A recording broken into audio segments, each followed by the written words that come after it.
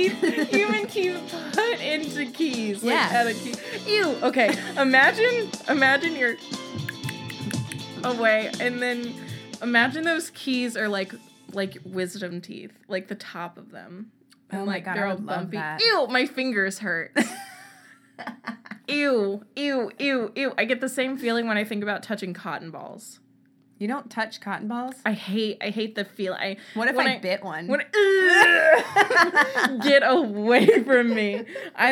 Every time I have to touch a cotton ball, I immediately crush it like in my hand because I just hate the feeling of it on my fingertips. I hate it. I get it. I actually know a couple people who are like that with tennis balls. Oh yeah, I can see because they're gross.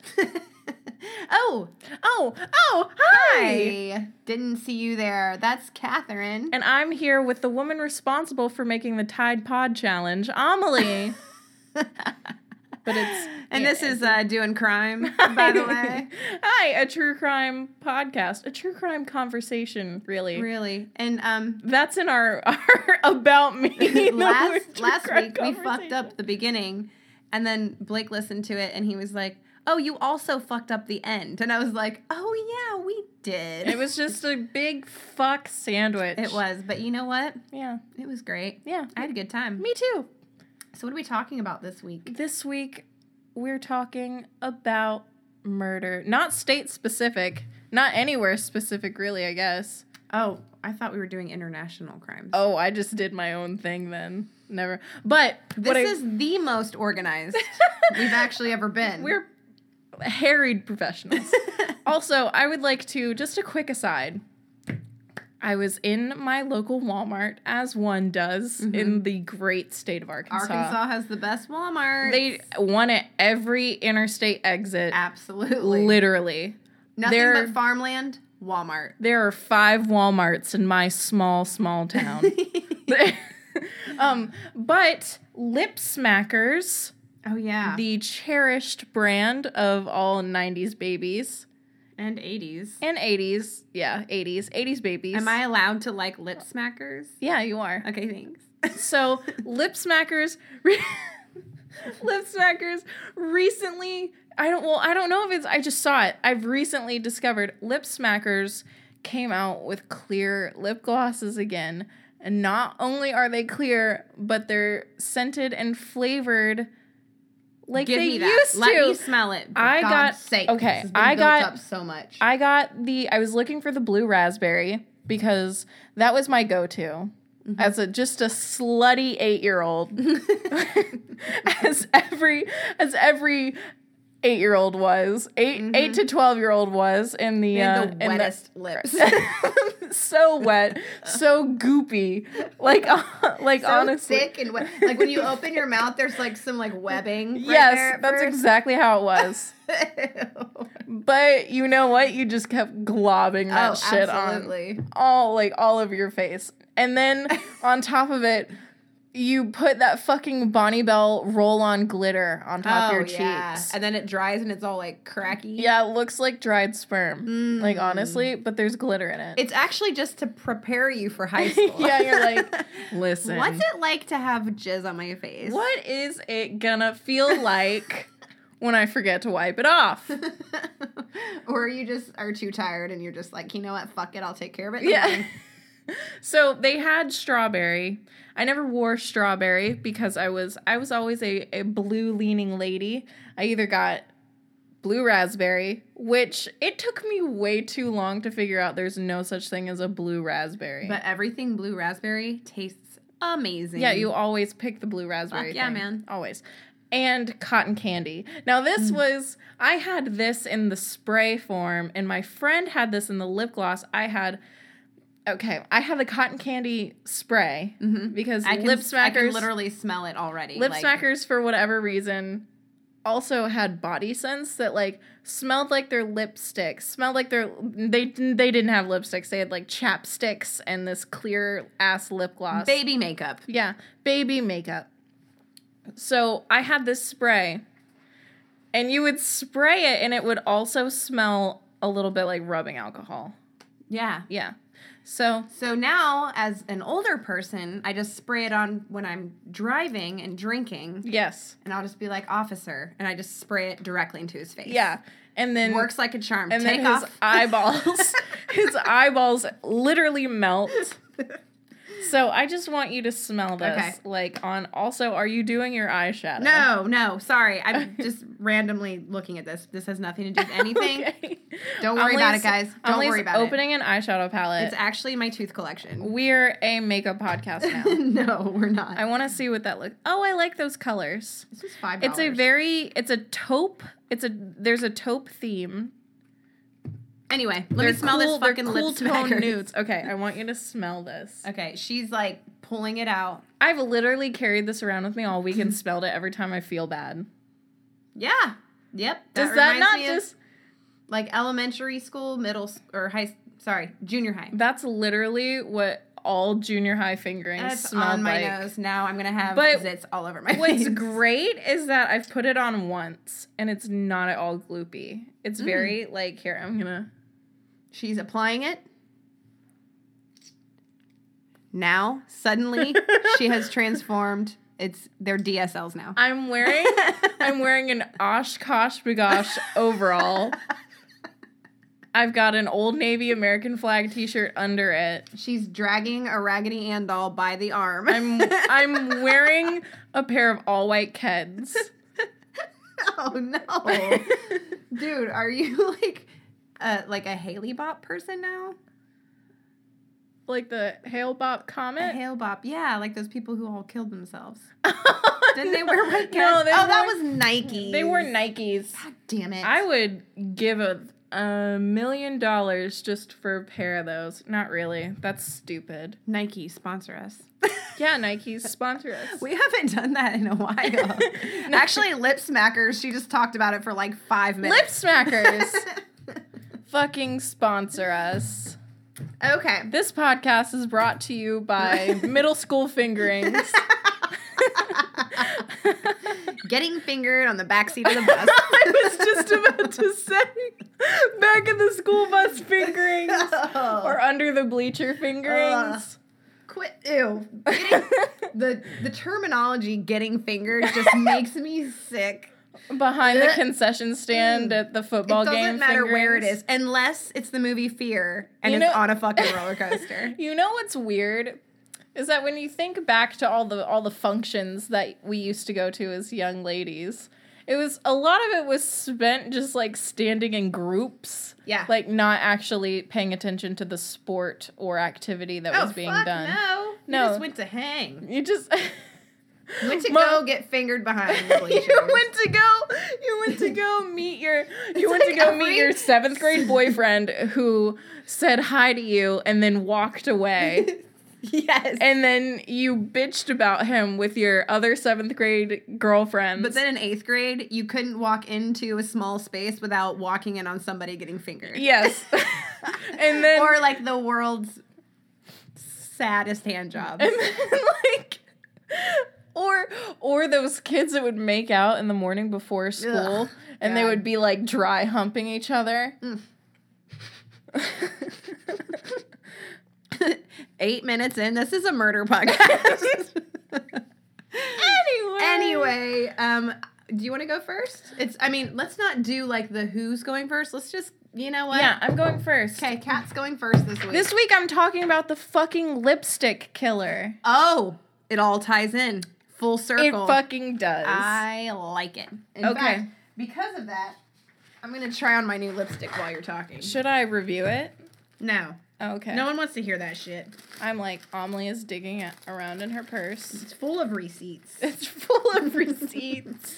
Okay. Tell me the story. I want to hear it. Okay, so William Hirons, otherwise known as the lipstick killer. Oh, spoiler alert. He grew up in Lincolnwood, which is a suburb of Chicago. He was the son of George and Margaret Hirons. George Hirons was the son of immigrants from Luxembourg. If you don't know what Luxembourg is, it's a small country, like so fucking small. Like so this is kind of international. Like once removed. Like 1 degree away. Second generation. Second generation American. Like me. Okay. That's not impressive. It's not. Yeah.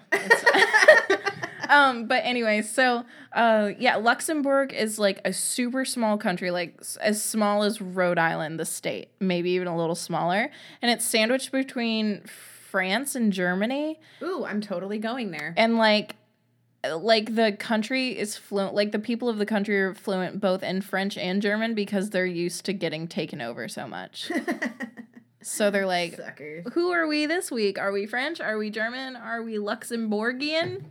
Who knows? Anywho. Okay. So what's his face? Yeah. George, his father, was the son of immigrants from Luxembourg, and Margaret was a homemaker. We don't know what George did. Was he just a son? Well, I couldn't find out what his job was. Honestly, for a lot of my life, I've been just a daughter. That's a full-time job. Much to my parents' dismay. Much to their chagrin. Yes.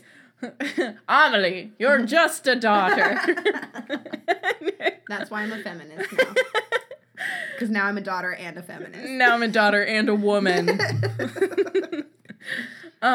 So his family was poor. They were poor, but they weren't like crazy poor. They were like working poor. They were like us poor. They were like lower middle class poor. Okay. Yes, us poor. Okay. Us poor. Like they had things, but like their things rich were in other things. Yeah, like rich in not much because his parents fought so much, so incessantly and so angrily that young Hirons took to wandering the streets to avoid listening to them. So his parents fought so much that him at like 7 was like, I really got to remove myself from this toxic situation. I mean, I know we're like a non-country and it's really dangerous out there, but I just can't take it. Yeah, it's like, I need out. Like, I have to go. Goodbye. He's like packing up his like Herbie fully loaded like lunchbox. It's also not the 80s. It's also in Chicago. It's like what was a case? He like Steamboat Willie. This was like not even the 40s. Anyways, kids didn't have lunchboxes. No. It was just like a rusty pail with like a damp rag like hanging out of it. It's like, all right, back to the mines. So since he was already wandering the streets, he decided to take to crime. He later, his crime of choice was like stealing. He would steal stuff, mostly for fun, but also to release tension. It's okay. That's just Amelie's daughter. We're recording a little bit earlier, so you'll probably hear some background music. Sorry. I'm not. I like it. I am not a fan.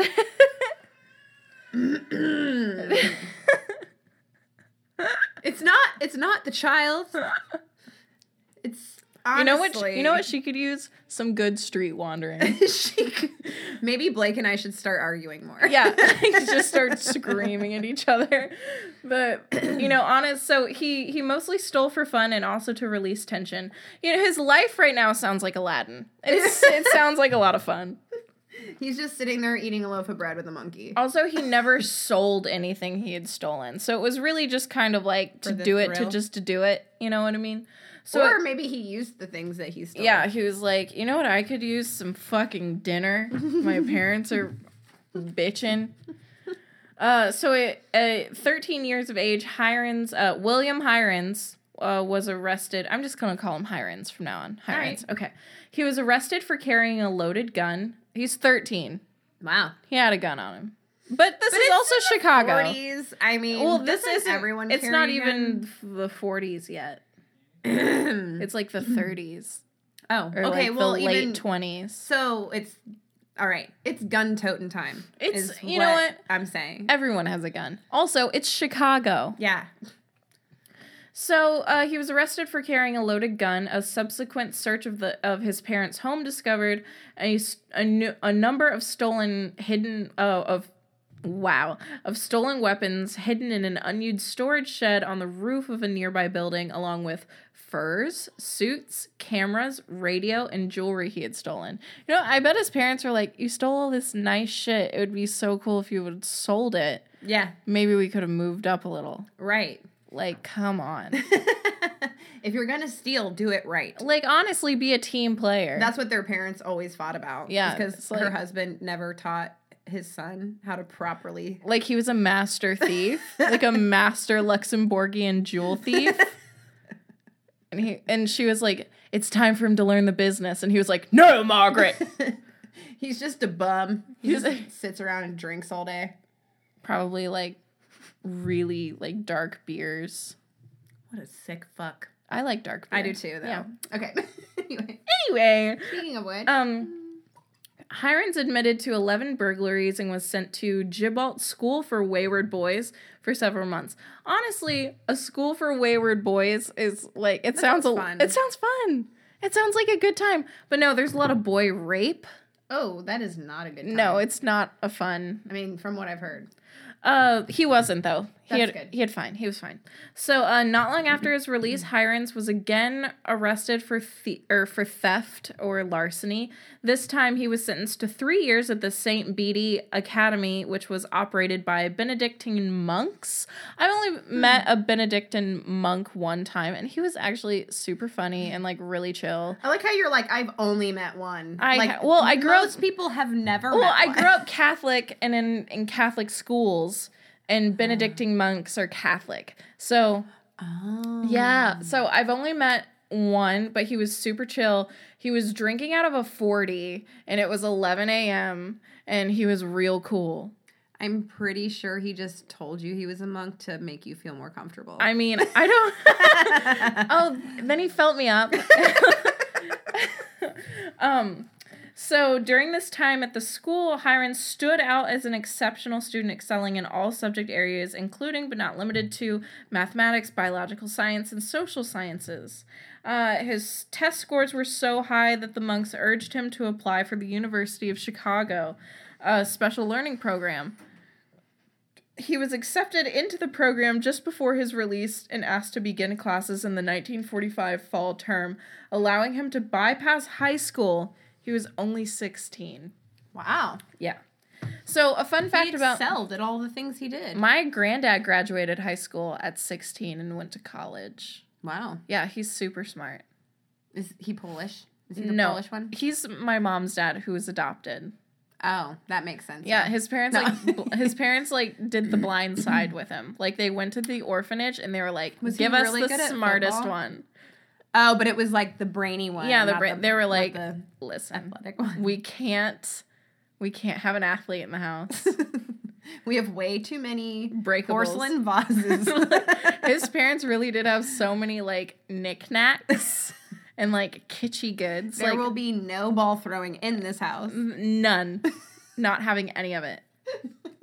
So, Hirons returned home to live and commuted to the university, but this was impractical, and he eventually boarded at the university's Gates Hall. So he went home, and he was like, fuck this. I can't wander the streets anymore. I get it.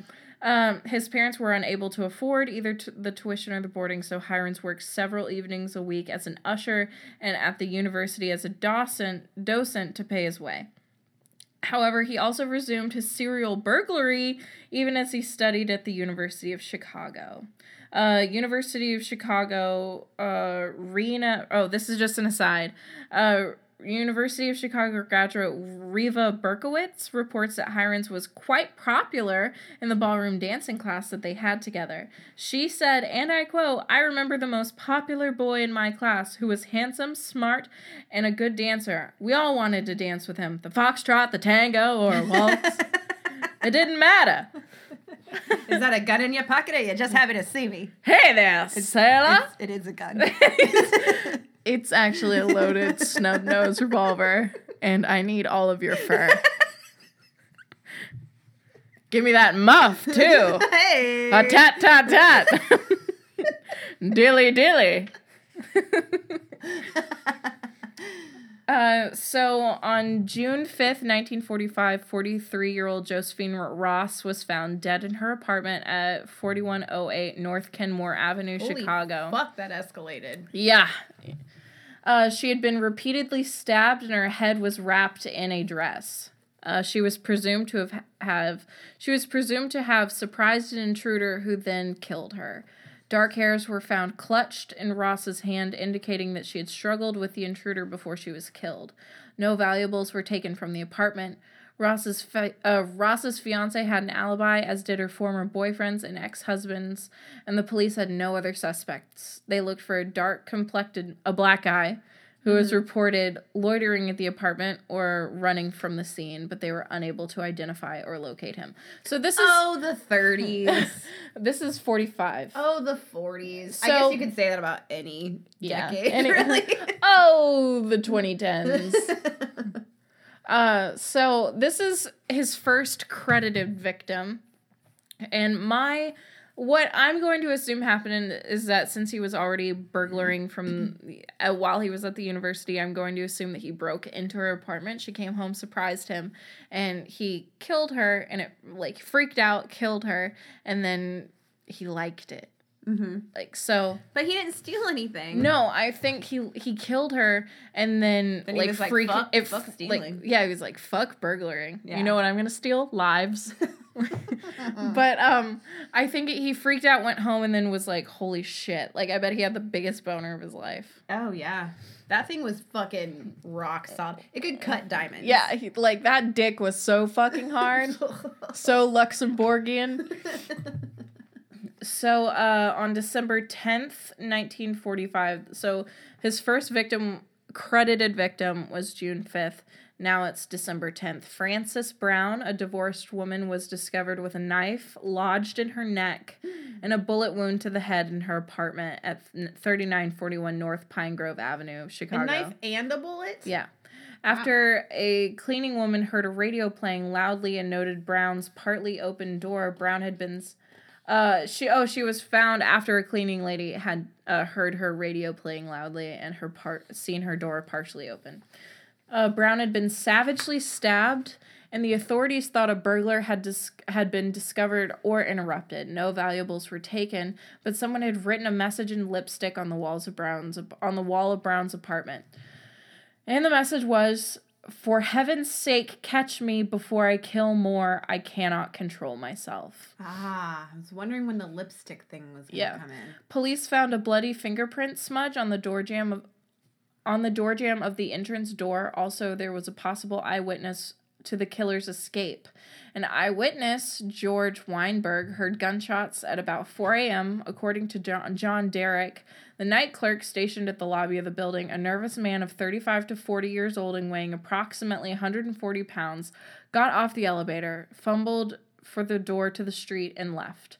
4 days after the murder, the Chicago police announced they had reason to believe the killer was a woman.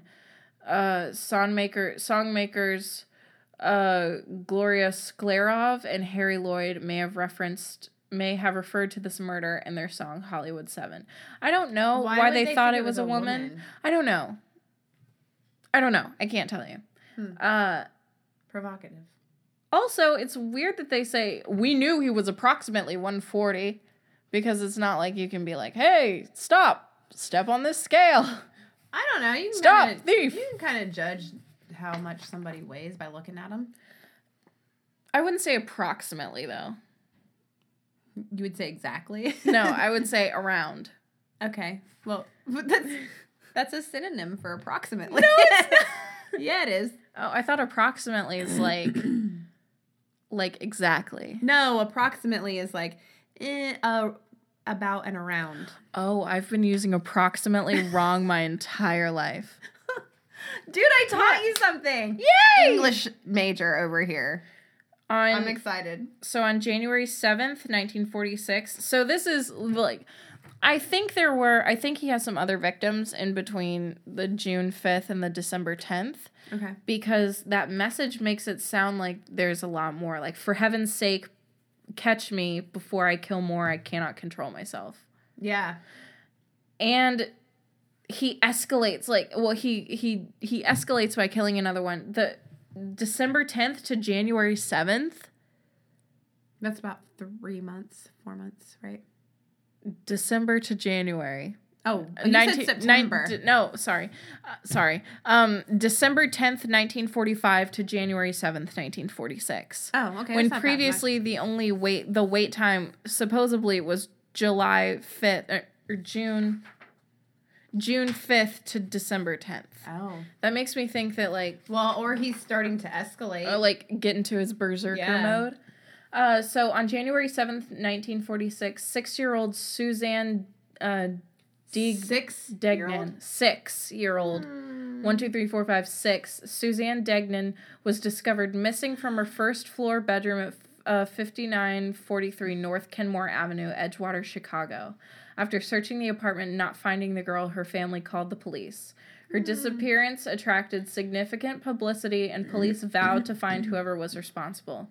Police found a ladder outside the girl's window, which I don't get because she was on the first floor. It's just a step ladder. And also discovered a ransom note, which had been overlooked by the family. The note read, "Gel 20,000 ready and waiter for word. Do not notify FBI or police. Bills in 5s and 10s. On the reverse of the note was written, "Burn this for her safety." A man repeatedly called the Degnan residence, demanded the ransom, but hung up before any meaningful conversation could take place. Chicago Mayor Edward Kelly also received a note, which read, "This is to tell you how sorry I am not to get old Degnan instead of his girl. Roosevelt and the OPA made their own laws. Why shouldn't I and a lot more? At the time, there was a nationwide meatpackers strike." Oh, okay, so the note beginning is, "This is to tell you how sorry I am not to get old Degnan instead of his girl. Hold on. This is to tell you how sorry I am not to get old Degnan instead of his girl. Roosevelt and the OPA made their own laws. Why shouldn't I and more? Why shouldn't I and a lot more?" I'm there now. End of note. Okay. At the time, there was a nationwide meatpackers strike, and the Office of Price Administration, OPA, was talking of extending rationing to dairy products. Degnan was a senior OPA executive recently transferred to Chicago. Another executive of the OPA had recently been assigned armed guards after receiving threats against his children, and in Chicago, a man involved with black market meat had recently been murdered by decapitation. Police considered the possibility that Degnan's killer was a meat packer. Police questioned the Degnan family's neighbors, but few had seen anything unusual.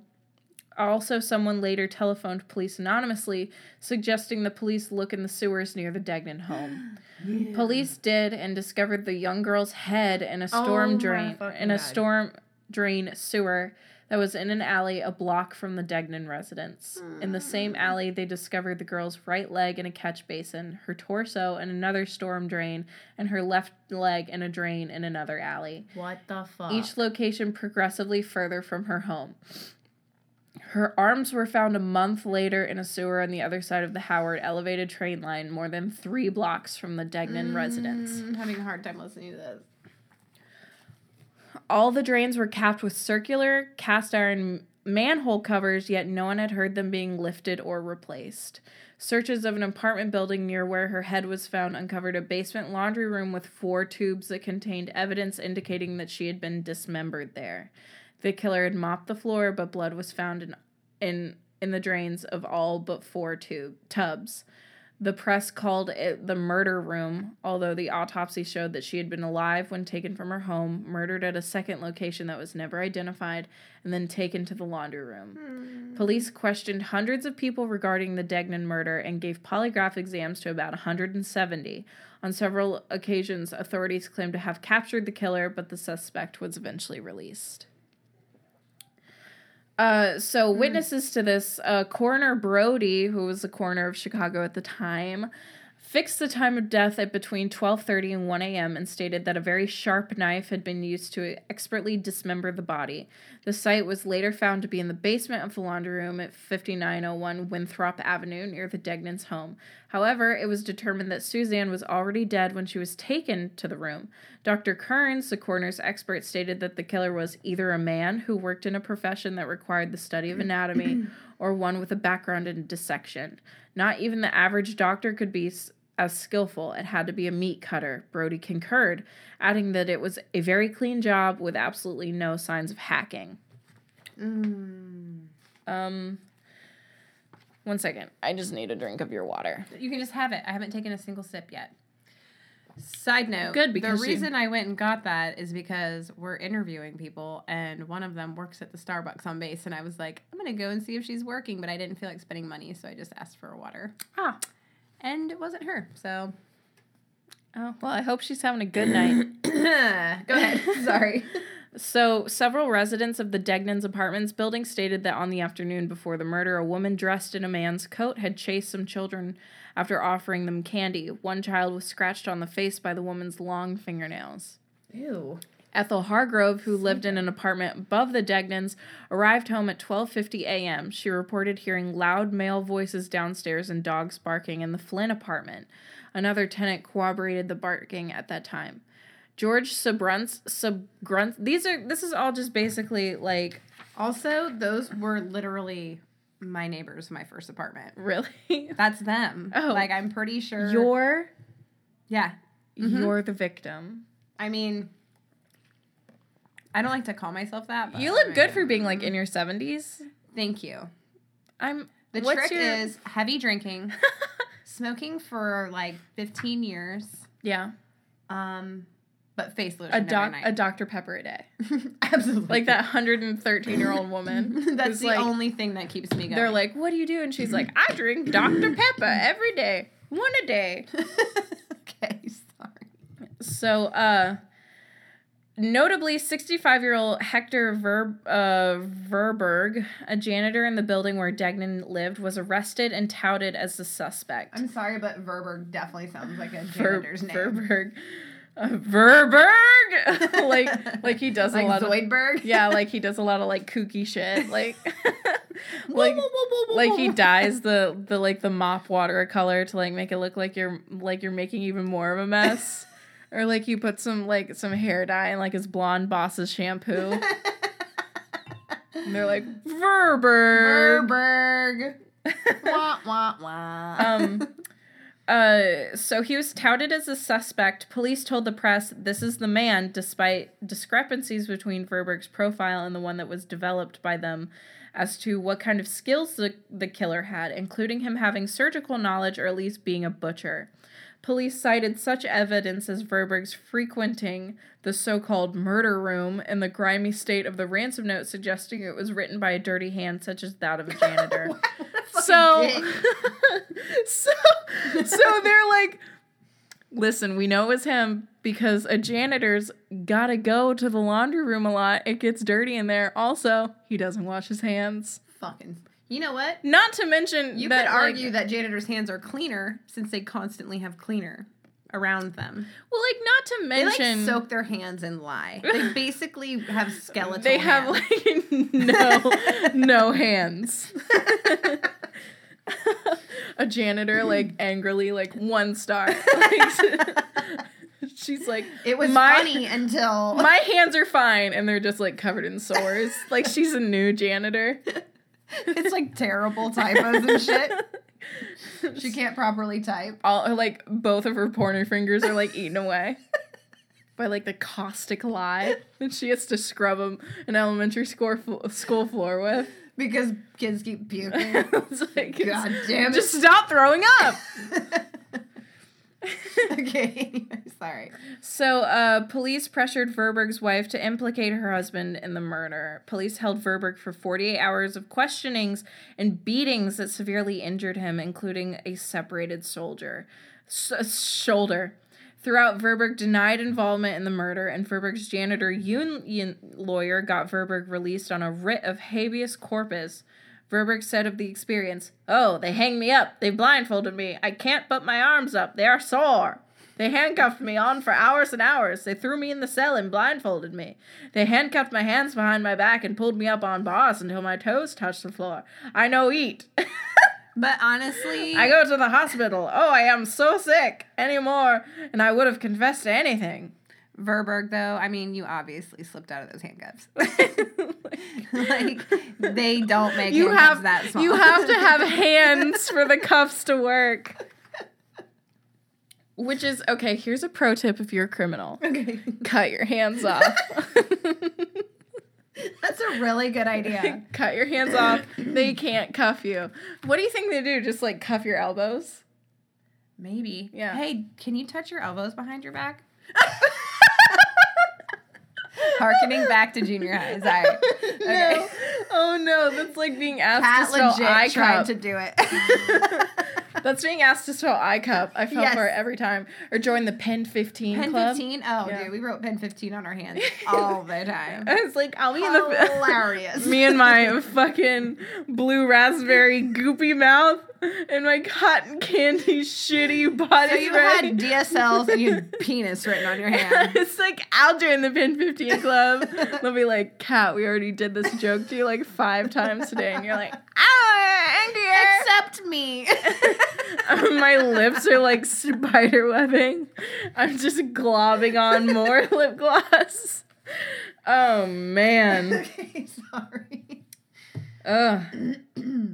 Verberg spent 10 days in the hospital. It was determined that Verberg, a Belgian immigrant, couldn't write English well enough, even by the crude standards of the ransom note itself, for him to have written it. So he was so illiterate, he couldn't have written that ransom note. He wasn't illiterate. He just wasn't fluent in that language.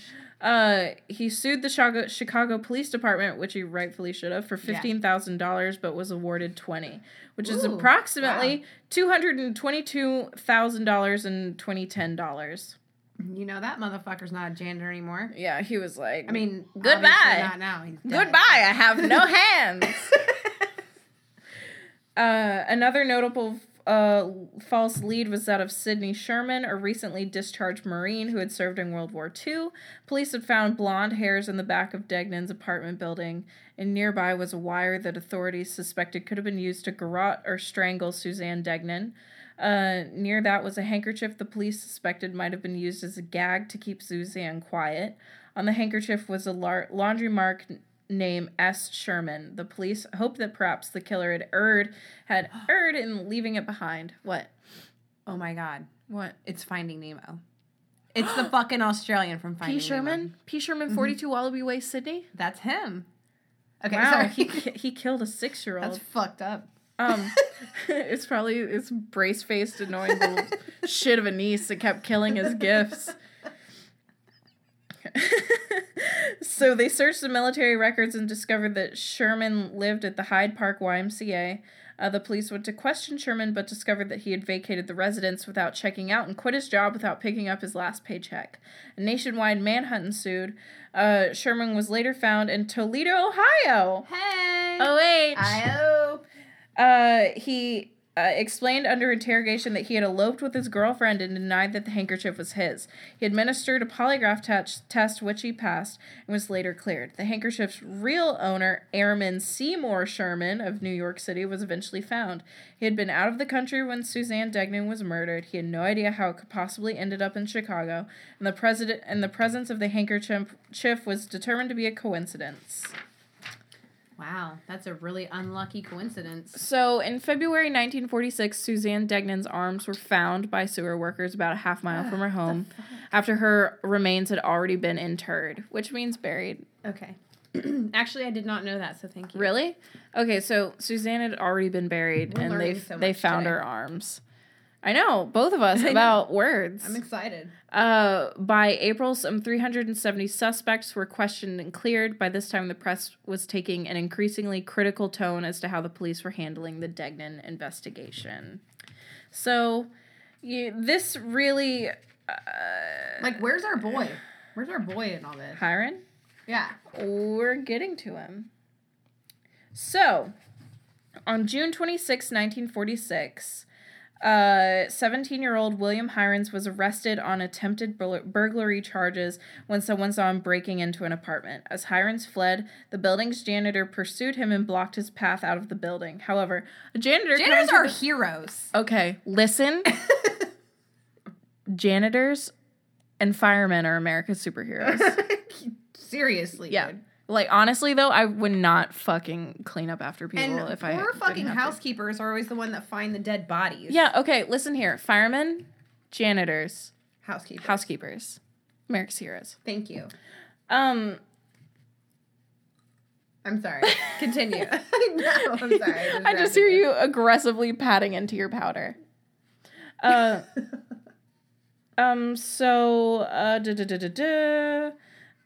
Hirons fled, janitor blocked him, blah, blah, blah. However, Hirons allegedly pointed the gun he was carrying at the caretaker, saying, let me out or I'll let you have it in the guts. Ooh. When's the last time you heard someone say guts? It's been a while. It's been a while. You're right. The janitor ceased his pursuit. You know what, man? It's not fucking worth it. Like, it's been fun, but I'm also carrying a mop, so.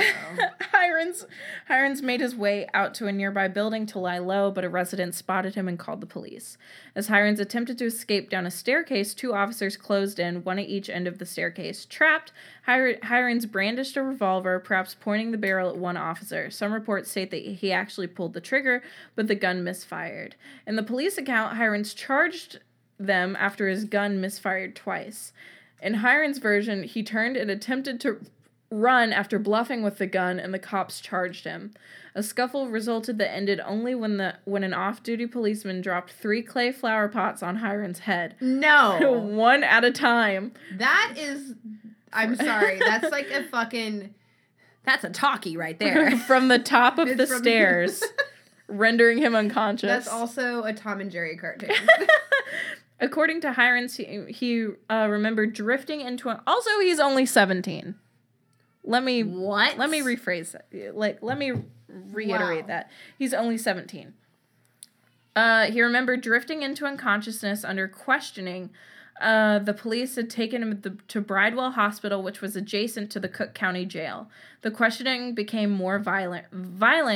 Hirons later said he was interrogated around the clock for 6 consecutive days, being beaten by police and not allowed to eat or drink. He was not allowed to see his parents for 4 days, and he was refused the opportunity to speak to a lawyer for 6 days. 2 psychiatrist doctors gave Hirons sodium pentanol without a warrant. That's truth serum. Yeah. Without a warrant and without Hirons or his parents' consent, and interrogated him for 3 hours. Under the influence of the drugs, authorities claimed Hirons spoke of an alternate personality named George who had actually committed the murders. Hirons claimed that he recalled little of the drug-induced interrogation, and when police asked for George's last name, he said he couldn't remember, but that it was a murmuring name. A murmuring name? A murmuring name. Police translated this to Merman, and the media later dramatized it to Murder Man. Turns out, Curious George. Absolutely. It was a monkey, Hiron was a man, and a big yellow hat. And that's why we have the treasured children's classic today. What Hiron actually said is in dispute, as the original transcript has disappeared. In 1952, one of the psychiatrists revealed that Hirons had never implicated himself in any of the killings. On his 5th day in custody, Hirons was given a lumbar puncture without anesthesia.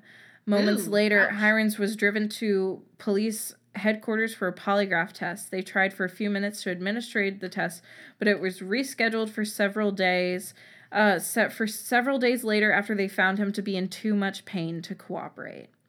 When the polygraph was administered, authorities, including State's Attorney William Toohey, announced that the results were inconclusive. On July 2nd, 1946, he was transferred to Cook County Jail, where he was placed in the infirmary to recover. Cook County Jail sounds familiar. I'm pretty sure it's mentioned a lot in, like, true crime shows and, like... Makes sense. Police reality shows. Okay. So after the sodium pentanol questioning, but before the polygraph exam, Hirons spoke to Captain Michael Ahern with State's Attorney William Toohey and a stenographer at hand. Hirons offered an indirect confession, confirming his claim while under sodium pentanol that his alter ego, George Merman, might have been responsible for the crimes. That George, which happens to be his father's first name and Hirons' middle name, had given him the loot to hide in his dormitory room. Police hunted all over for this George, questioning Hirons' known friends, family, and associates, but came away empty-handed. Hirons was attributed as saying while under the influence that he met George when he was 13 years old, that it was George who sent him out prowling at night, that he robbed for pleasure and killed like a cobra when cornered. George related his secrets to Hirons, and Hirons allegedly claimed that he was always taking the rap for George, first for petty theft, then assault, and now murder. I'm sorry, but that guy's a fucking weenie. Yeah. Like, really? Psychologists explained that at the time that in the same way children make up imaginary friends, Hirons made up this personality to keep his antisocial feelings and the actions separate from the person who could be the average son and student, date nice girls, and go to church. So basically they said that he invented this George alter ego because William Hirons was the nice guy who went to college and stole a bunch of shit, worked 2 jobs and whatever, and George was the one who was doing all the bad stuff. There's anyways. You know what? I have an alter ego. Do you? I do. Do you want to know her name? Cocksucculus? That's her middle name. Oh, Actually, okay. I'm shocked that you knew that. Maybe I've talked about it. It's a family name. I know that's your brother's middle name. It's my surname, actually. Isn't that Jim's middle name? You know, what's funny is Jim actually gave me my murder this week. Cool. I've got to hurry this up. Okay, sorry. Go ahead. So while handwriting analysts did not definitively link Hirons' handwriting to the lipstick message, police claim that his fingerprints match a print discovered at the scene of the Frances Brown murder. It was first reported as a bloody smudge on the door jamb. Furthermore, a fingerprint on the little left finger also allegedly connected Hirons to the ransom note with 9 points of comparison. As Hirons' 9 points of comparison were loops, could also provide a match to 65% of the population. So this is just fingerprint matching. You're supposed to have X amount of points of comparison for them to say this is your fingerprint, right. This isn't. Hiron only had 9, and they were on loops. So if you have spiral fingerprints, which not everyone has, or loop fingerprints, fingerprints. I have spirals. It's not they're not always going to try to match a loop because those can be matched with anyone. Like if you have a loop in this space in this place, chances are so do a lot of other people. So you're saying I could get away with murder? Yes, without wearing gloves. Yes, excellent. Good. Do it and then get back to me. Okay, done. Blah, blah, blah. Hirons supporters pointed out the FBI at the time, Hirons supporters pointed out that the FBI handbook regarding fingerprint identification required 12 points of comparison matching to have a positive identification. He only had 9 on one smudged fingerprint. Right. On June 30th, 1946, Captain Evans had told newspapers that Hirons had been cleared of suspicion in the Brown murder as the fingerprint left in the apartment was not his. 12 days later, Chief of Detective Walter Storms confirmed that the bloody smudge left on the door jamb was Hirons. So it's a lot of people saying, it isn't him. It is. Yeah. It isn't. It is. Well, he kind of confessed, though. Yeah. So police searches without a warrant of Hirons' resident, and all of this is done without a warrant, just saying. Dorm found the items that earned publicity. Notably recovered was a scrapbook containing pictures of Nazi officials that belonged to a war veteran, Harry Gold, that was taken when Hirons burgled his place the night Suzanne Degnan was killed. Gold lived in the vicinity of the Degnans. This once again put Hirons in the circle of suspicion. Also in Hirons' possession was a stolen copy of Psychopathia Sexualis, which is a famous study done of sexual deviance. In addition, among Hiron's belongings, police discovered a stolen medical kit, but they announced that the medical instruments could not have been linked to the murders. No trace of biological material was found on the tools. Moreover, no biological materials of the victims were found on Heirens themselves or any of his clothes. The medical kit tools were considered to be too fine, too small for dissection. Blah, blah, blah. A gun was found in his possession that was linked to a shooting.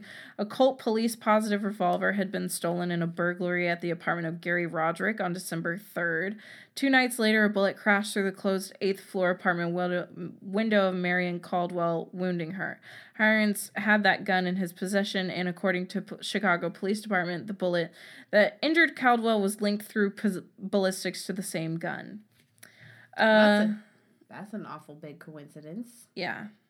So the News and Hearst hit the street together with front page layouts showing Hirons as Dr. Jackal, hair combed, and Mr. Hyde, hair mussed. He had not yet been charged with the murder, but the Tribune airily convicted him. Their line was, "How Hiron slew 3."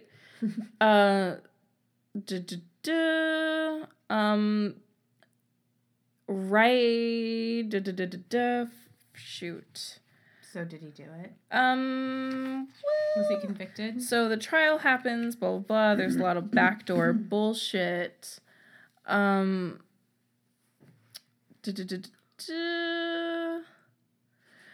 So Hiron's defense attorneys felt that he was guilty. Their task, they believed, was to save Hirons from the electric chair. Toohey, on the other hand, who's the attorney general, was not certain that he could get a conviction. The small likelihood of a successful murder prosecution of William Hirons early prompted the state's attorney office to seek out and obtain cooperative help from defense counsel, and through them, that of their client.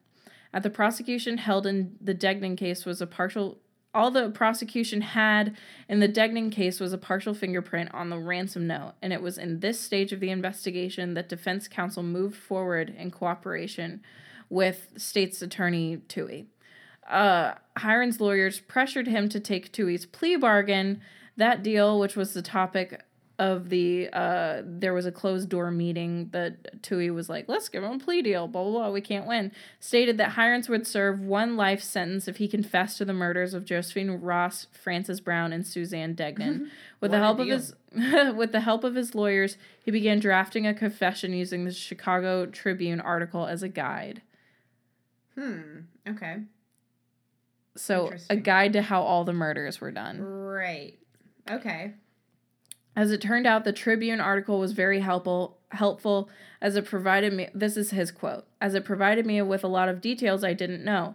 My attorneys rarely changed anything outright, but I could tell by their faces if I had made a mistake. Or they would say, "Now, Bill, was that really the way it would happen?" Then I would change my story because obviously it went against what was known. So he didn't do it. So he took the plea deal. He dies in prison. My whole thing with this is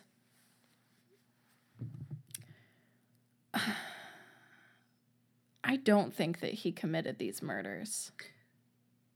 Seems like a really quick escalation from burglary to straight up stabbing someone and shooting them. Yeah, and then from burglary, from a strangulation to stabbing and shooting to dissecting a 6-year-old. Yeah.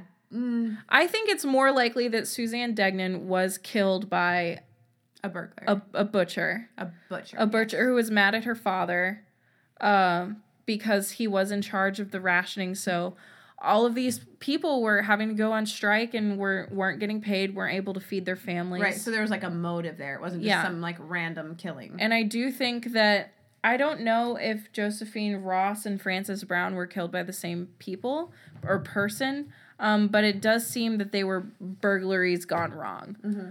I don't know if, because all of the evidence that they have against him is completely circumstantial.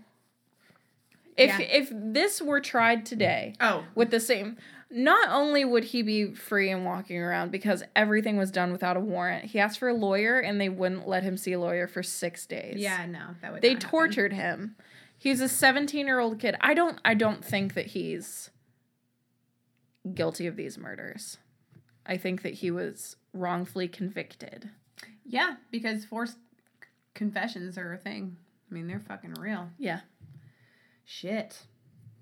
So that was the lipstick killer. Or was it? Was it? You write in. I doubt it. You tell us. My question would be, did the murder stop after he was put in prison? I don't know. I didn't get to look that up. You know, if I was the guilty person and somebody was put in prison for my crime, I'd just go ahead and move out of Chicago. A big theory is that the serial killer Edward Wayne Edwards, who was actually who would be an interesting guy to talk about on this podcast. His daughter actually turned him in. Was it through her pap smear? Yes. But he was actually in the Chicago area operating at this time. So a lot of people think Frances Brown and Josephine Ross were killed by Edward Edwards. Was that his MO? Like, just killing people was his MO. So yeah, that was William Hirons. I kind of feel bad for the guy. Yeah. I mean, if he was wrongfully convicted, that's pretty fucked up. Yeah. Good thing he didn't get this death sentence, though. Yeah. So that's good. Yeah, I guess. I mean, he did die in prison. That is kind of shitty. Yeah, That's pretty shitty. He was 17 when he was arrested. That's just so crazy to me.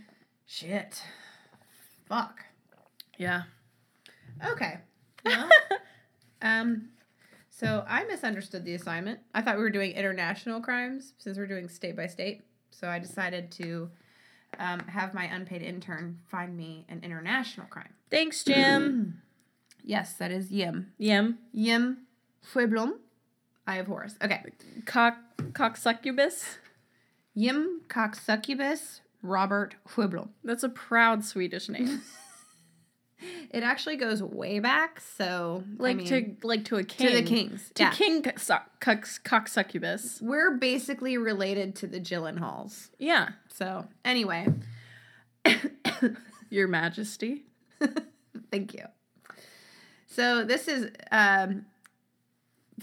Vaterdenke, which is that just means like papa or father, but really his name is Carl. What do you know? Jim's like, I wonder who we could do. Let's do a Carl. I also want to call Carl Daddy.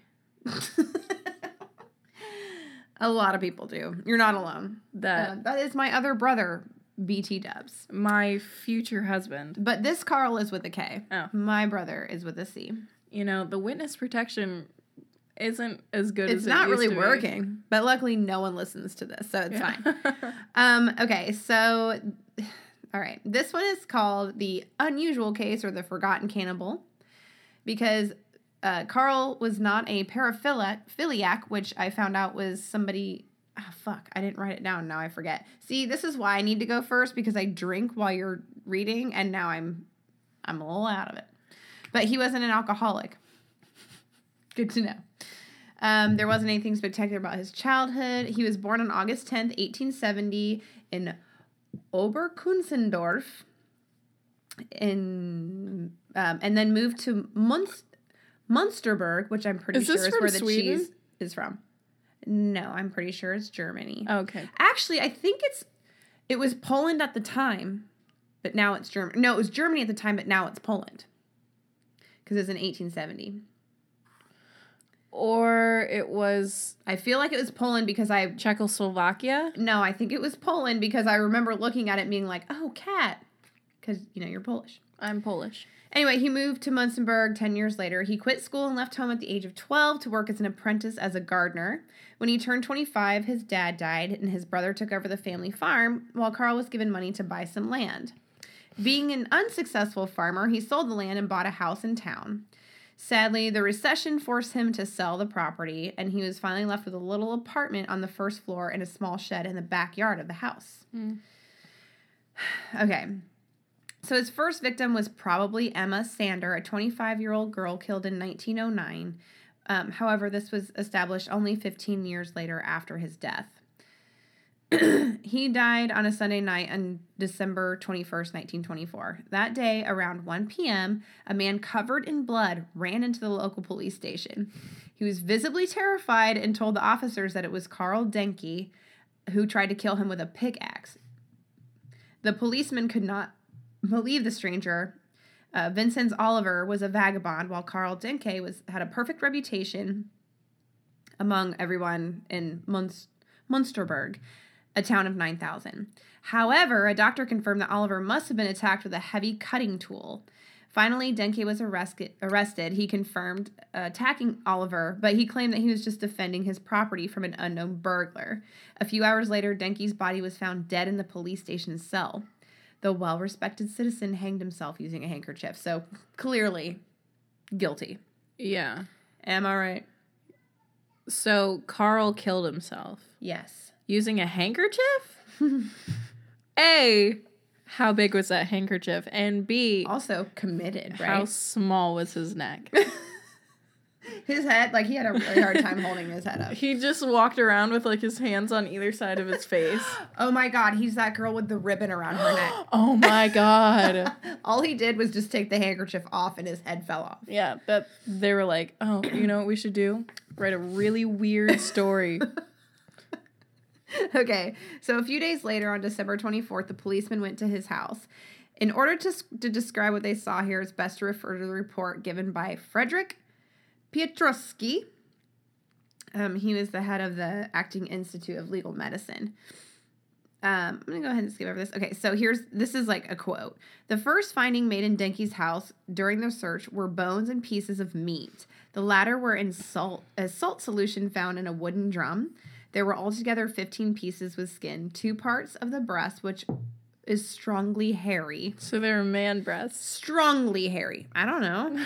I don't want to judge. Oh, okay. You never know. Maybe some woman had a lot of testosterone. I have one strong boob hair that just keeps coming back no matter how much it gets plucked. You have to use, like, fucking, like, pliers to pull it out. Like, tweezers just will not do the job. It just keeps coming back, and I wish that it would stop. I understand. I get it. So 2 parts of the breast, the torso is cut through the middle, 3 fingers above the navel. Its lateral limit is the front shoulder blade. In the piece of the anterior abdominal wall, the middle of the navel is visible. The remaining pieces belong to the side and back parts. The largest is about 40 by 20 centimeters. This is weird because this is a police report. This is a quote. Particularly striking was a very clean anus with large parts of both buttocks. So, like, he cleaned the butt? Very clean anus. Like they took time and they were like, that's a clean asshole. But honestly, how many people can describe their anus as very clean? Me, because I look at it all the time. You look at your own How? Yeah, like with my phone. Do you have a series of mirrors? No, like... Do you have a periscope that goes into your asshole? Actually, I swallow it. It's like a tiny submarine with a very small crew. And I swallow it. It's the Magic School Bus. It is! But, like, they're traumatized because I'm like, make sure you clean my asshole. I scream it into their faces. You give them tiny fucking tweezers and they pluck all the fucking hairs out of your asshole. And, like, little mops. And then they bleach it. And push brooms. But the push brooms get all stopped up. And, like, Leanne's like, never in my old school would I have cleaned an asshole. Circle back to the janitors. Yeah. Future janitors. Okay. But heroes. Honestly, breathe. Okay. Oh, fuck. The meat is brownish red and does not feel as if the body would have lost much blood. On the back, some soft bluish discoloration is visible, as well as livor mortis, which leads to the conclusion that the disassembly of the body took place several hours after death, which is kind of a relief. I mean, honestly. Yeah. I don't know how they died. I would hate to have my asshole cleaned while I'm alive. By a strange man that was going to eat me. Okay. The eating thing, yeah, but I don't know. I don't think I'd mind that. As long as it's a stranger who I don't have to look in the eye. Want Blake down there with, like, a little, like, squirt bottle and a napkin? He would love that. Small circles. Seriously. I'm going to talk to him about it. I'm going to say, hey. Please don't. You know what? We need to get Amelie's asshole strikingly clean. Okay. In 3 medium-sized pots filled with cream sauce, some cooked meat, partially covered with skin and human hair, was found. Oh, you're going to eat the hair? Like, seriously, dude, at least remove the hair. That's the worst part. And also, don't eat the skin unless you're eating KFC. Like, unless you're frying it. Yeah. The skin's never good. Oh, unless it's like a rotisserie chicken. Mm-hmm. Frying a rotisserie. But you still pluck the feathers off the goddamn chicken, yeah, right? you don't leave any feathers. That's disgusting. Ew. That's where it gets us. Yeah. It's like, Really, ew, ugh. here, really? But I bet that cream sauce was so good. I know. I'm like cream sauce. Okay. Any milk-based anything is good. Alfredo, get the fuck out of here. Oh my god, like one made with, like a spicy, made with like heavy whipping cream. And you, ooh. Okay, we're talking about cannibalism. Okay, the meat was pink and soft. All pieces seemed cut from the gluteal area. One pot had only half a portion. Dinky must have eaten the other piece short before arrested. The last assumption is not proven by facts. Police found some human meat, and the one portion was visibly gone. But there's nothing to confirm that Dinky had eaten it. So here's another quote. I would like to mention here that there's no evidence that Dinky had ever sold the meat of his victims. All evidence had obviously been eaten. However, it seems certain that his guests, that is, the vagabonds, were offered to eat it. Again, this is only an assumption. So the legend of selling human meat on the market must have been widespread since the discovery made in Munstenberg. Because it was like a year later that they were talking about this, and there was like rumors and shit everywhere. So anyway, in the third pot were found numerous pieces of human skin and parts of the aorta in a gelatinous mass, like Jell-O, like a Jell-O mold. Cool. No, I don't know. Oh, but instead of like the gross ones like your aunt makes for Christmas with like the Jell-O with like the fruit in it, it's one with like an aorta. So it's less gross. It's a lot more fun. A bowl on the table in his room was filled with amber-colored fat that appeared to be human. Biological tests gave a weak positive result for the presence of human protein. I feel like there'd be a much stronger positive. Well, it's like 1909, so okay. Like they don't know shit. In the shed, you guys don't know shit in 1909. Don't worry, no one from that era is listening. In the shed in which the meat pieces were found was also a barrel full of bones that were cleaned of tendons, muscles, etc. that most probably had been priorly cooked. That was a tongue twister. The investigation initially revealed the existence of 6 forearm bones, which means that they belonged to 3 people at least. Other traces were found behind the shed. A part of a leg remained in the pond that Dinky had dug many years before, and also skeletal pieces were uncovered in the local forest. Cool. Here's a full list of what has been sent to us for examination. 16 femurs, of which 1 pair remarkably strong ones, 2 pairs of very thin ones, 6 pairs, and 2 left femurs, 15 medium-sized pieces of long bones, 4 pairs of elbow bones, 7 heads of radii, 9 lower parts of radii, 8 lower parts of the elbow, a pair of upper shin bone, a pair of lower elbows and radii, of which extremities still remain connected. So it's like when you eat like those chicken wings that are still connected. Oh. Ugh, I hate that. So gross. A pair of upper arms and a pair of upper arm heads, which, okay. Is that like the bump that goes into the joint, like the ball? Maybe. I'm not sure. I'm obviously not a doctor. I'm a surgeon. Not an upper arm surgeon. I'm more of like a butthole surgeon. I know. You have extensive knowledge in assholes. All right, a pair of collarbones, 2 shoulder blades, 8 heels and ankle bones, 120 toes and phalanx. 120 toes. How many people is that? Well, divided by 10, 12. If you're assuming everyone has 10 toes. That's 12. Oh, yeah. 120 divided by 10. God, I'm so stupid. Drop a 0. All right, 5 first ribs and 150 pieces of ribs. I'm not doing that fucking math, though, because Adam and Eve and shit. Also, the floating rib. Yeah, no. That whole thing. All bones, with the exception of a few, were very light, porous, and fatless. In the municipal forest remained parts of a spine and 4 parts of a clean, dissected male pelvis, which on one side showed traces of saw cutting. Where are the heads? Where are the skulls? Oh, just wait. Oh, okay. Only 1 piece of head bone was found. Look at you. Oh. Jumping ahead. That's okay. I like that you're paying attention. I'm paying attention. Yeah, you are. I'm asking questions. I like it. I'm showing you that I'm an active listener. You're showing me that you're listening. This is a piece of the inferior petrosal sinus area, jagged on the front side. It looks broken right and here. bears... She's pointing to her cheekbone, basically, right next to the nose. It looks broken and bears visible signs of sharp sawing on its top. This piece of bone is cross-marked with ink. Interesting. Given the size and condition of the bones, we can assume that there were one particularly strong individual, two others of delicate bone structure, and other suffered from coxa vara, which I looked up. And it's a deformity of the hip where one leg is shorter than the other, and so the person would have an obvious limp. Okay. I don't know. I was just like, I don't know what that means. I want to know. Good research. Good job. Thanks. That's the only thing I wrote down. Cool. The cutting surfaces of the bones were jagged, as if blunt force was applied, such as the blunt end of an axe or a hammer. Oh, goddamn. I hope these people were fucking dead first, which they implied that they were. Some bones were visibly sawed. Few spots show traces of a sharp tool, an axe most probably. Similar such traces were found on the articulations, which must have been cut with a knife.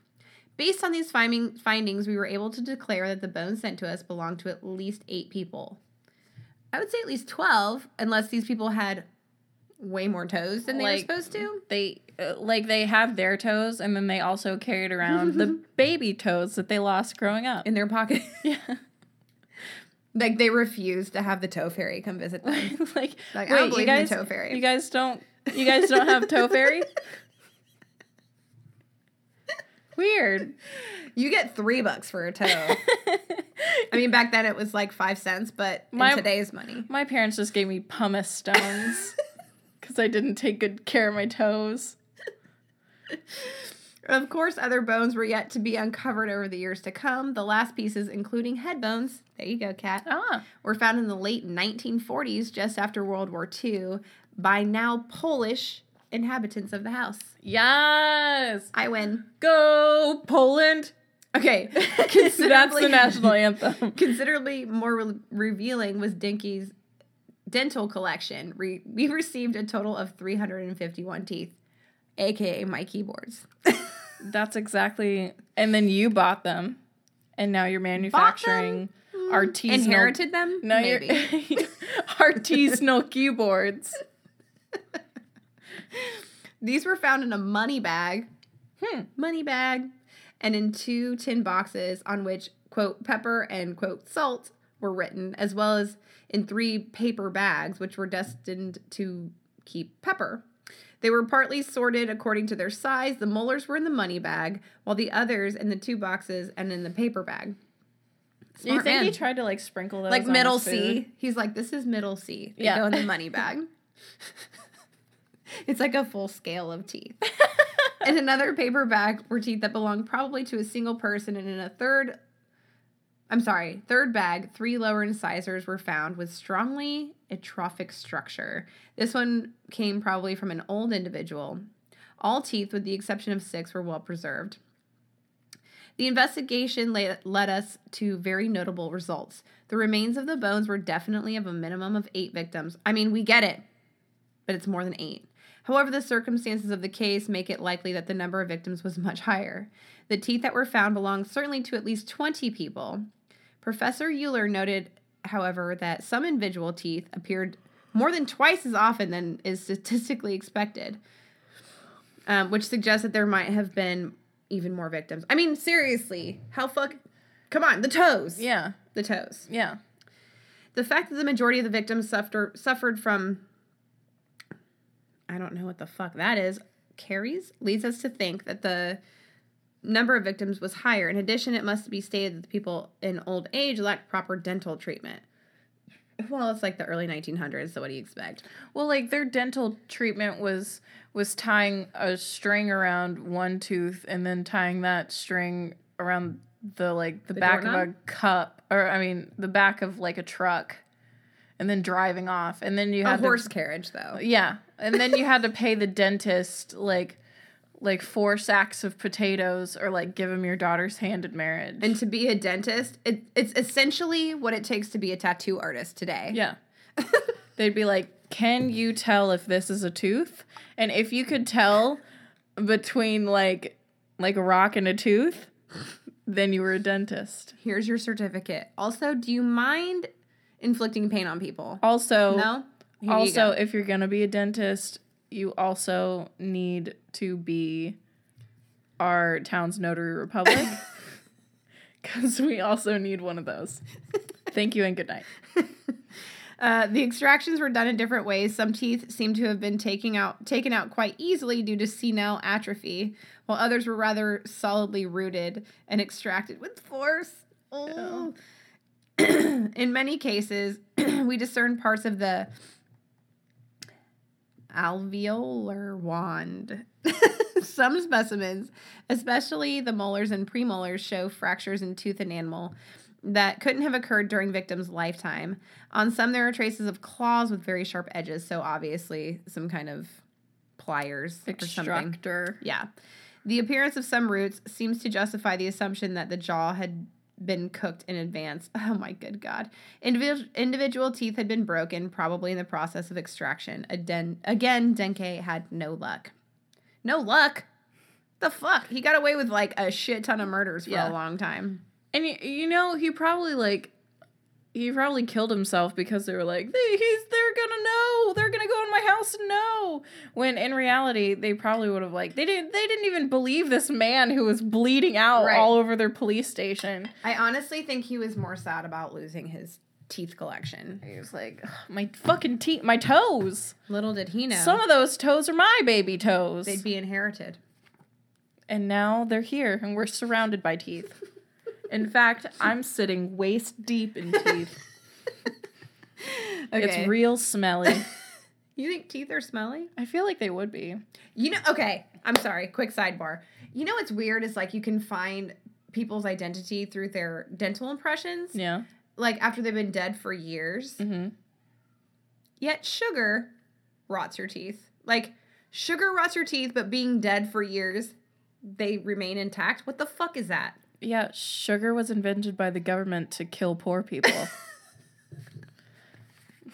If I was a murderer, which I am not, I would just pour a bunch of sugar on the teeth. Or done. I don't know, Drano. Ew, God, Drano. I feel like sugar would take the hi-fi murder. Yeah. Okay, let me finish this. Sorry. Especially interesting is the answer to the question of the age of the victims. From the list later mentioned, we know nearly all victims. There are no young individuals among them. Now, there are 4 wisdom teeth that clearly came from the same people that have peculiarities usually found on the teeth of the 50-year-old. The investigation of the other teeth showed that at least 4/5 of the victims were seniors. Professor Euler summarized that among the victims, there was certainly one person who was not older than 16 years old. Seemingly, he did not figure on the mentioned list, while the majority were significantly older than 40 years. 2 individuals were probably 20 to 30-year-old, and one between the 30th and 40th year of his life. The test did not give satisfactory results concerning the sex of the individuals nor their jobs. For obvious reasons, nothing specific can be said about the time that elapsed after their death. What is certain is only that some teeth have been extracted years ago. The pulling out of the teeth of young people must have taken place many weeks ago. All right, enough with the fucking teeth. What the fuck? It seems like they're really There's a bunch of focusing. femurs and fucking upper shoulder bones and shit. But they're real concerned with the teeth. What is with the fucking teeth? I'll tell you what's with the teeth. All right, so a large number of ID cards and private papers of several persons were found in Dinky's room, as well as account books on revenue from the garden. Did I mention that he was a guard? Yeah, you did. Okay, good. On working hours and so on. They were relatively well managed and clear. More attention was attached to some loose leaf sheets of paper on which names of 30 men and women appear. In front of every name, there is a date, probably the date of death of the person. At number 31, there is only a date. The record is chronological. Numbering starts only at number 11. In case of women, only the first name is indicated. The notes for men are much more detailed, usually the date of birth, place of stay, and status of the person concerned. I mean, seriously? Sexism has always existed. It makes me so sad. The assumption that this is the list of victims is justified by the fact that ID cards found in Dinky's room belonged to people whose whereabouts could not be identified otherwise. By the appearance of the sheets, we can assume that the list had not been made in one day. On one side of the sheets, there are initials of the name followed by a number, which most likely indicates the weight of the person concerned. On another slip of paper next to the name stands what follows: dead 122, naked 107, disemboweled 83. This last figure is then repeated next to the name of the person concerned in the last table. I just can't. I'm just gonna skip all this because it's a lot. How much weight would I lose if I just disemboweled myself? Probably a lot. Like, how much do organs weigh? Like, so much, probably. I mean, I guess it just depends on your body type. Like, I feel like my liver is a large part of what I weigh. That's that like 8 pounds that you just can't get rid of. It just keeps hardening and becoming more and more dense. Like, your kidneys, like, they're just 2 little rocks on your back. All right. So, I'm going to skip all this shit. Dinky's personality is far from established. All we know about him comes from documents or sparse remarks of his relatives and co-citizens made only after his death. Little doubt people became biased by the shocking revelations. Duh. His crimes were not motivated sexually, and his conduct seems rather rational. I'm sorry, what? Like a farmer. Or a dentist. Or a dentist. Dentist. From all information that we have, we can assume that he has an extremely selfish man, unable to distinguish moral categories. Probably he didn't mean to harm people, but his need for food was... All right, that's fucking stupid. After a series of failures at school, farming, business, he found a simple and effective means of procuring food and probably income by killing vagabonds he met at the train station. He could gain their trust quite easily and take them home virtually unnoticed. The train station was a short walk from his place, and both were on the outskirts of town. At the end, we shall also speak of one pertinent question. How could Dinky's crimes be perpetrated for at least 15 years completely unnoticed by anyone in Munstenberg, including his neighbors? The symptoms were abundant. Some time before Vincent Oliver escaped, the killer in extremis, at least 2 men managed the same, but they didn't report the fact to police, as it seems. Once an apprentice covered in blood ran out of Dinky's apartment. He was never heard of again. Sometime later, a vagabond complained of Dinky's neighbors that he had been asked to write a letter and soon after found himself with a chain around his neck. How many times we hear about people, like, being forced to write letters to their loved ones? A lot. Well, not as much anymore. I'm never doing that. Like, no. Mom, Dad, listen here. I'll never write you a letter. Fuck you. You know better. Anyway, he was stronger than Dinky and made his way outside. Nobody reported these to the police. Other facts occurred as well. For instance, repeated complaints of Dinky's neighbors about a strong, penetrating smell from his apartment. Red flag. The neighbors noticed as well that he had always had plenty of meat, even the worst period of inflation. They assumed, however, it was dog meat. Marcus Parks. Hey. Oh my God. I too had a bucket of bones. So little attention was given to it, even though black market slaughter of dogs was illegal. Black market. Dude, I'm on the black market. No, I meant like your story. There was like black market meat sellers. Oh, yeah. Nor the buckets of blood he poured into the courtyard made them think. He was often heard... So he's just like coming out of like, oh, that's old Dinky out of 102. I mean, I do that. Oh, yeah. But that's just my period blood, though. Your front yard is overwhelmingly bloody. Like, so much so that other neighborhood kids won't come play with your kids. Is that why? Yeah. Oh, okay, good.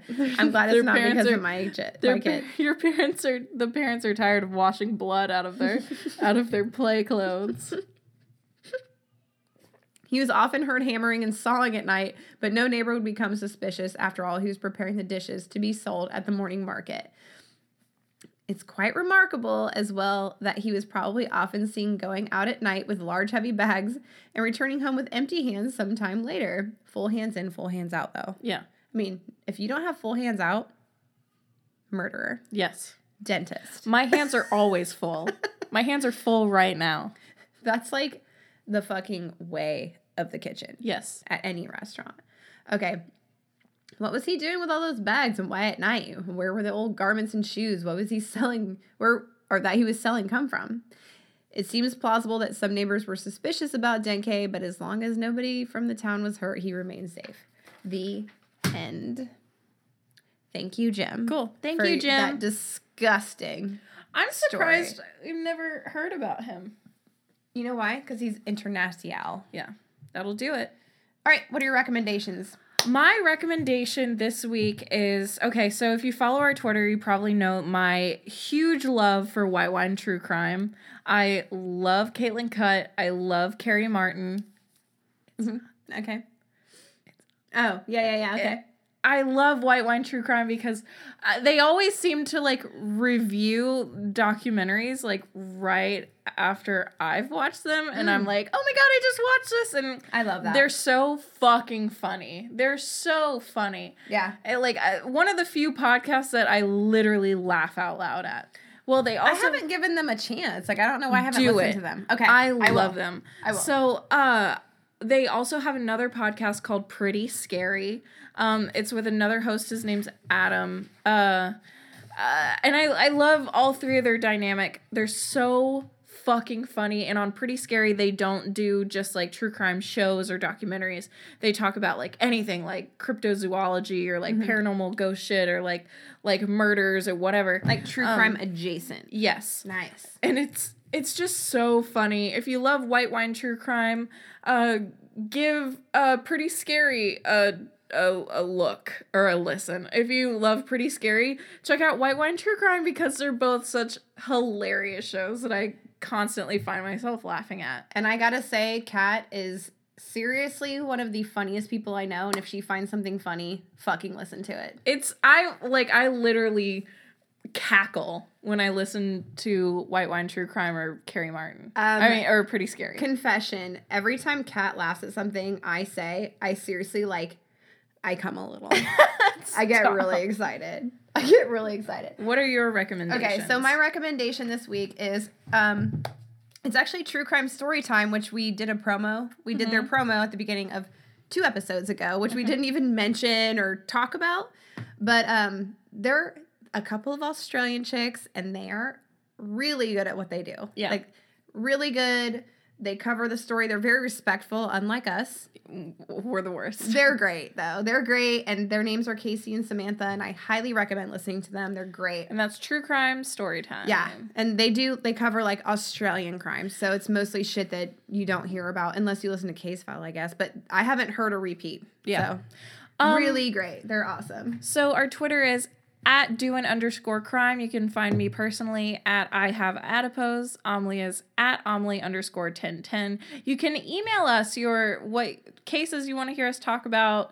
Tell us how amazing we are. Your nudes. Also, if you're a podcast and you would like for us to promo you on our show and wouldn't mind also promoting us on your show, email us your promo at doingcrimepodcast@gmail.com. And honestly, we put our promos at the beginning of our podcast so everyone hears them. Yeah.